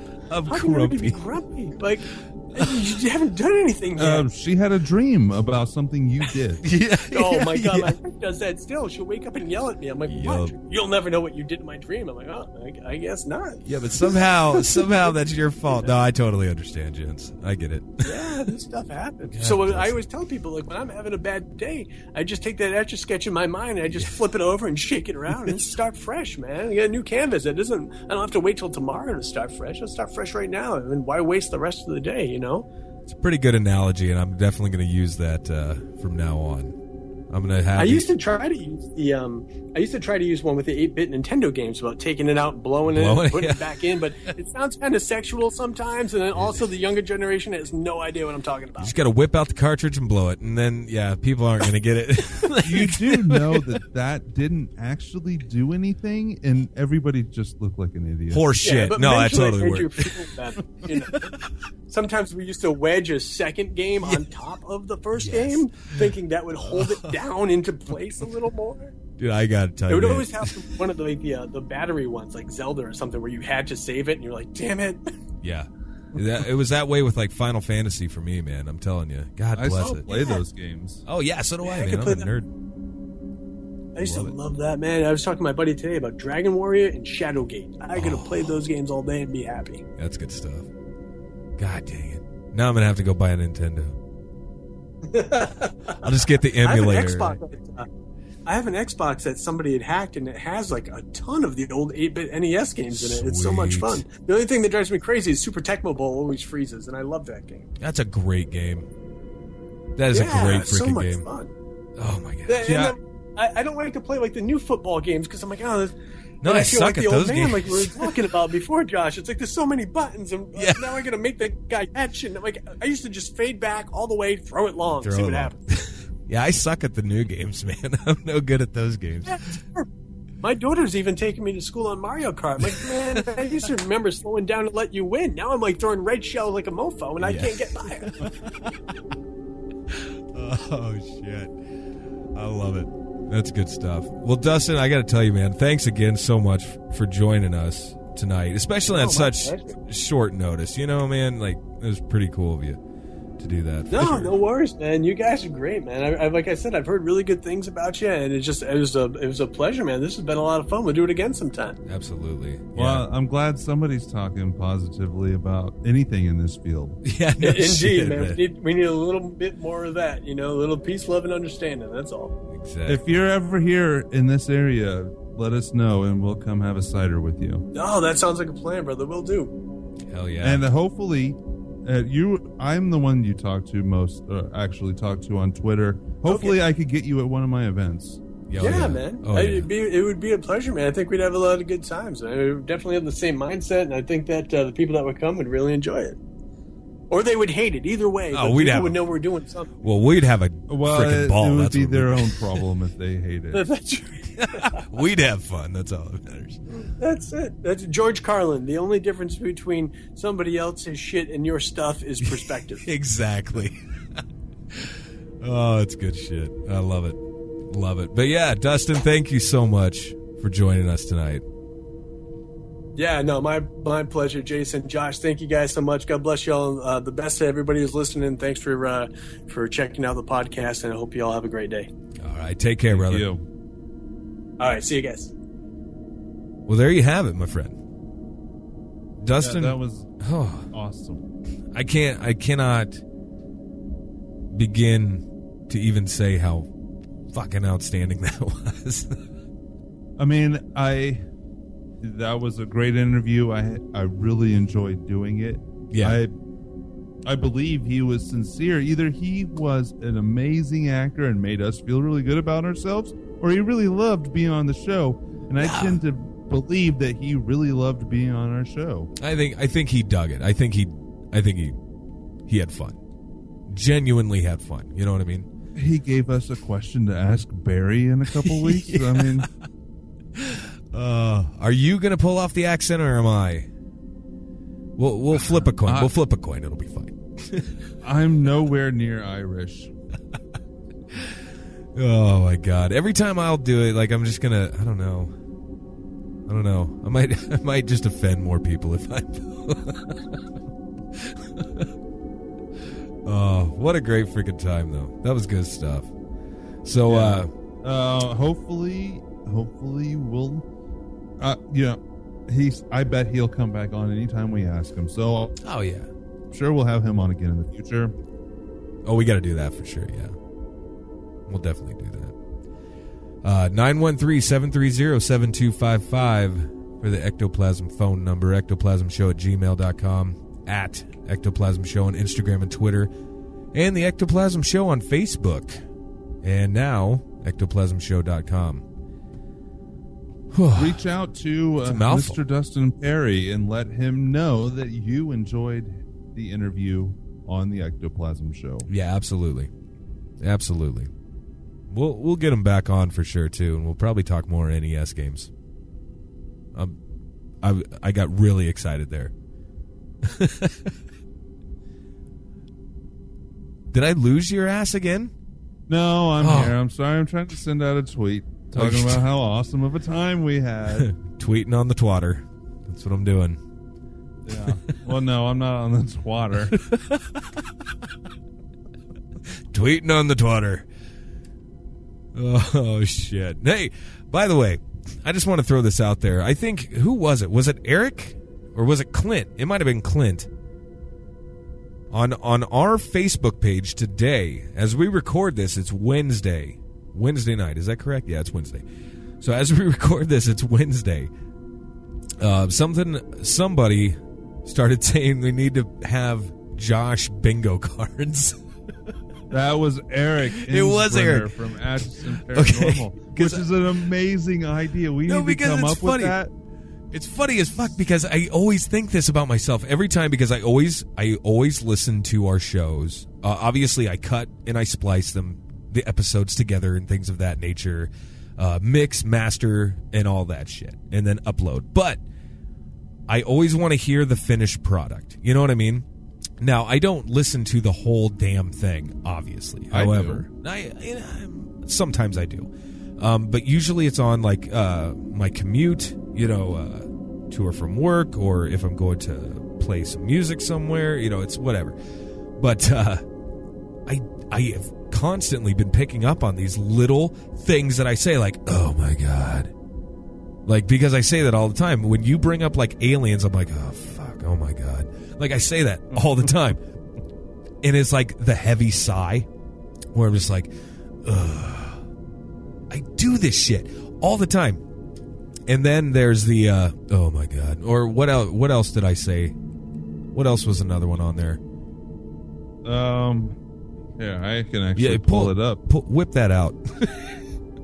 Just play a little tune. Whip out your twatter. Do it.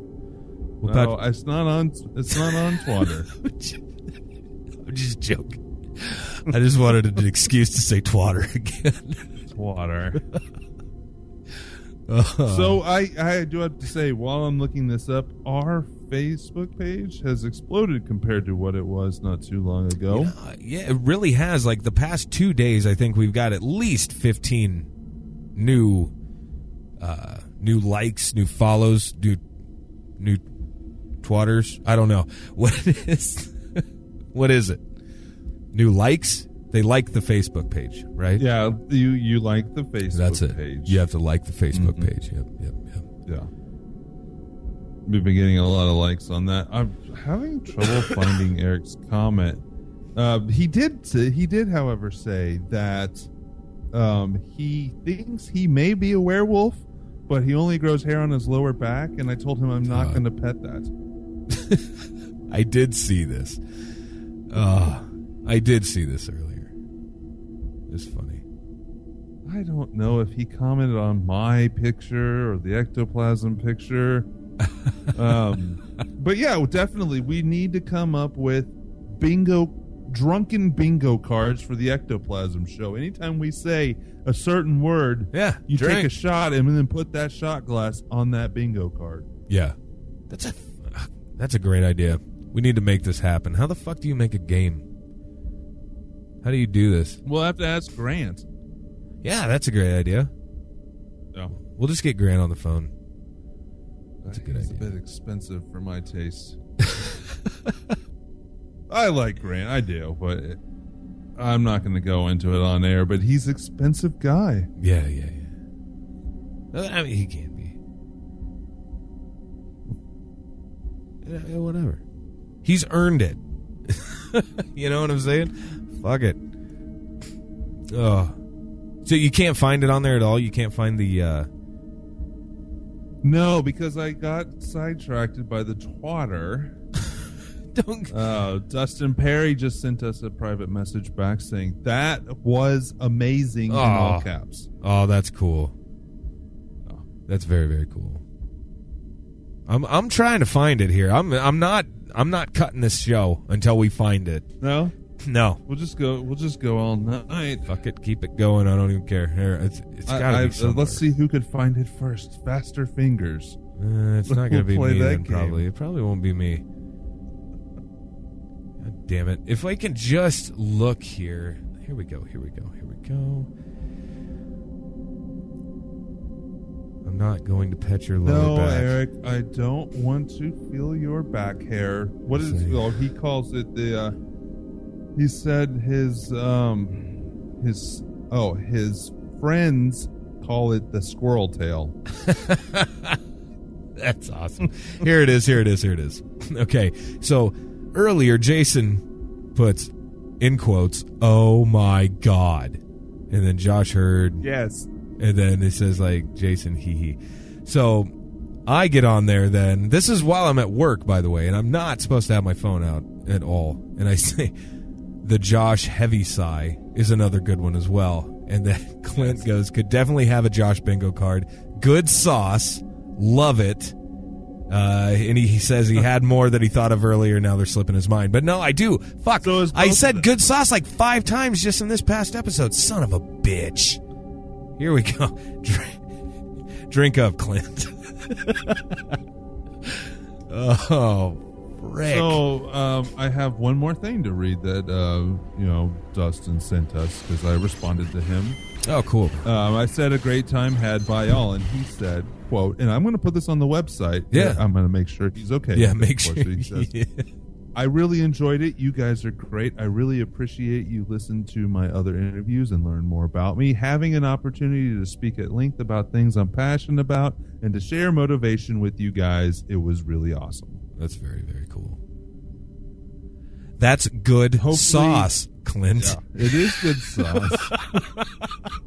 Hopefully Dustin listens back to this to the end and he sees how much we really appreciate having him on the show. Well, honestly, if you think about it like this, and I'm sorry, like I have to say it, like, but it really speaks to his character because this all took place literally last night. Okay, last night. So within 24 hours, this all came to fruition. And I mean, he took the time out of his schedule, out of his life, I mean, just to come onto this show given a day's notice. That's pretty amazing stuff. That's really amazing. I was just sitting there and I was like, I need to update some things on the Facebook page. Oh, look, Dustin Pari, who we follow on Titter. Titter. That's the new one. I've had Titter. Anyways, we follow on Twitter. Oh, he tweeted, hey, I'm going to ask him if he wants to come on our show. And then I was like, oh, awesome. He wants to come on the show. Fuck, we don't have any open dates for 2 months. I was like, okay, we got to get him on tomorrow night. And it happened. And that's the power of motivation. You just have to ask. You just have to try. And that's what he's all about, right? Yeah, absolutely. Absolutely. But yeah, super amazing dude. My gosh. My freaking gosh. All right. Well, now that we found it, Clint, find some people that can make a game. Like, with a really cool game board. We'll put Slimer on it. Or something. I don't know. And probably get sued. Fuck it. It'll be fine.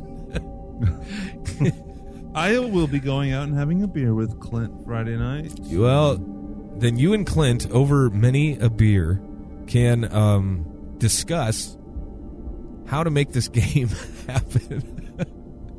Everybody just drink. We'll actually be going to a possible sponsor for the podcast soon. I'll be that's talking cool, man. to him again. We'll be going down to the sponsor for the Kansas City Paranormal Conference. Nice. Big Rip Brewery. Hell yes. That'll be good stuff. Good sauce. Drink again. How did you know what I was doing? I can't even see you. That's how much I know you, buddy. Fucking right. All right. Well, I'm going to wrap the show. Because, I mean, we've been talking for about an hour and a half or so. Probably longer. But, I mean, what a great freaking time. It was a great time. But anyway, I hope you guys enjoyed the show as much as we enjoyed it. Again, another huge thank you to Dustin Pari for that. Been a fan of his for a very long time now. So, very cool of him to do that. But yeah. Hope you guys had a good week. Hope you have a better weekend. Shit, it's Easter weekend, isn't it? Yep. It is. It's and you know, Easter weekend. Honestly, I completely forgot about that we were supposed to do conspiracy. Sorry for our conspiracy fans, but we will pick it back up again soon. Oh yeah. Next week we have Adnan. That's right. And that's going to be a great interview. I even he's such a great guy that on the little banner I made for his episode, I put amazing guy on there because I think he is. So. Oh, it's good. Sauce. Anyway, I'm going to let you guys go. I think we've run off the rails a little bit. Fuck the rails. Anyway, I just took the mic off the stand here. I'm like, nah, I'm just freeing. It's fine. Anyway, I hope you guys have a good Easter weekend and just an amazing weekend in general. So we'll talk to you all very, very soon. Peace out.